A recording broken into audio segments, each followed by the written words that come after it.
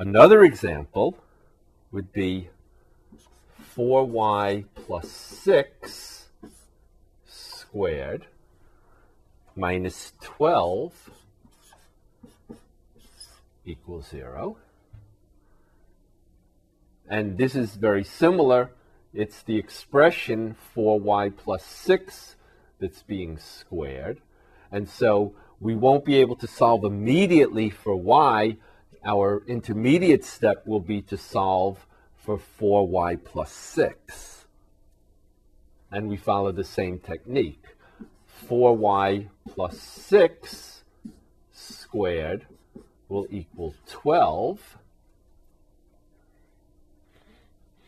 So 4y plus 6 will equal plus or minus the square root of 12, which the square root of 12 is what? 4 times 3.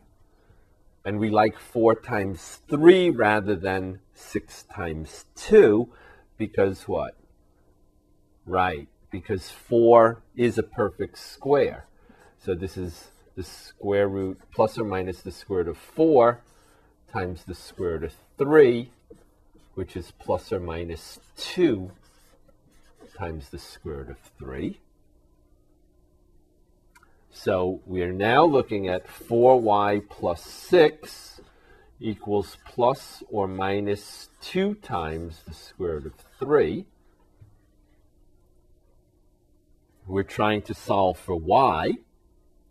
So if we subtract 6 from both sides, we'll get 4y equals, well, 6's and square roots of 3 don't combine with each other. So we'll just have to write this as negative 6 plus or minus 2 times the square root of 3. And then to get y by itself, just 1y, we'll have to do what? Right, divide by 4. So if we divide by 4, we'll get y equals negative 6 plus or minus 2 times the square root of 3 divided by 4. And this simplifies, right? Because we can, what? Divide everybody by 2.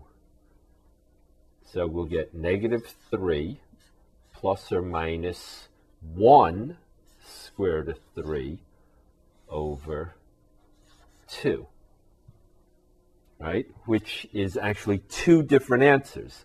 There's negative 3 plus the square root of 3 over 2, or negative 3 minus the square root of 3 over 2.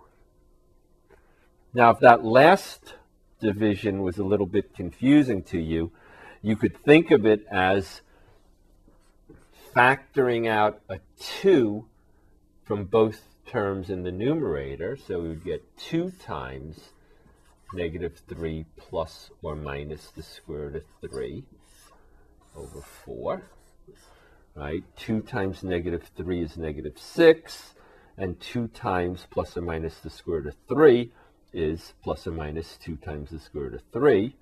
And then we can divide 2 and 4 by 2 and just get negative 3 plus or minus the square root of 3 over 2, which of course is the same answer.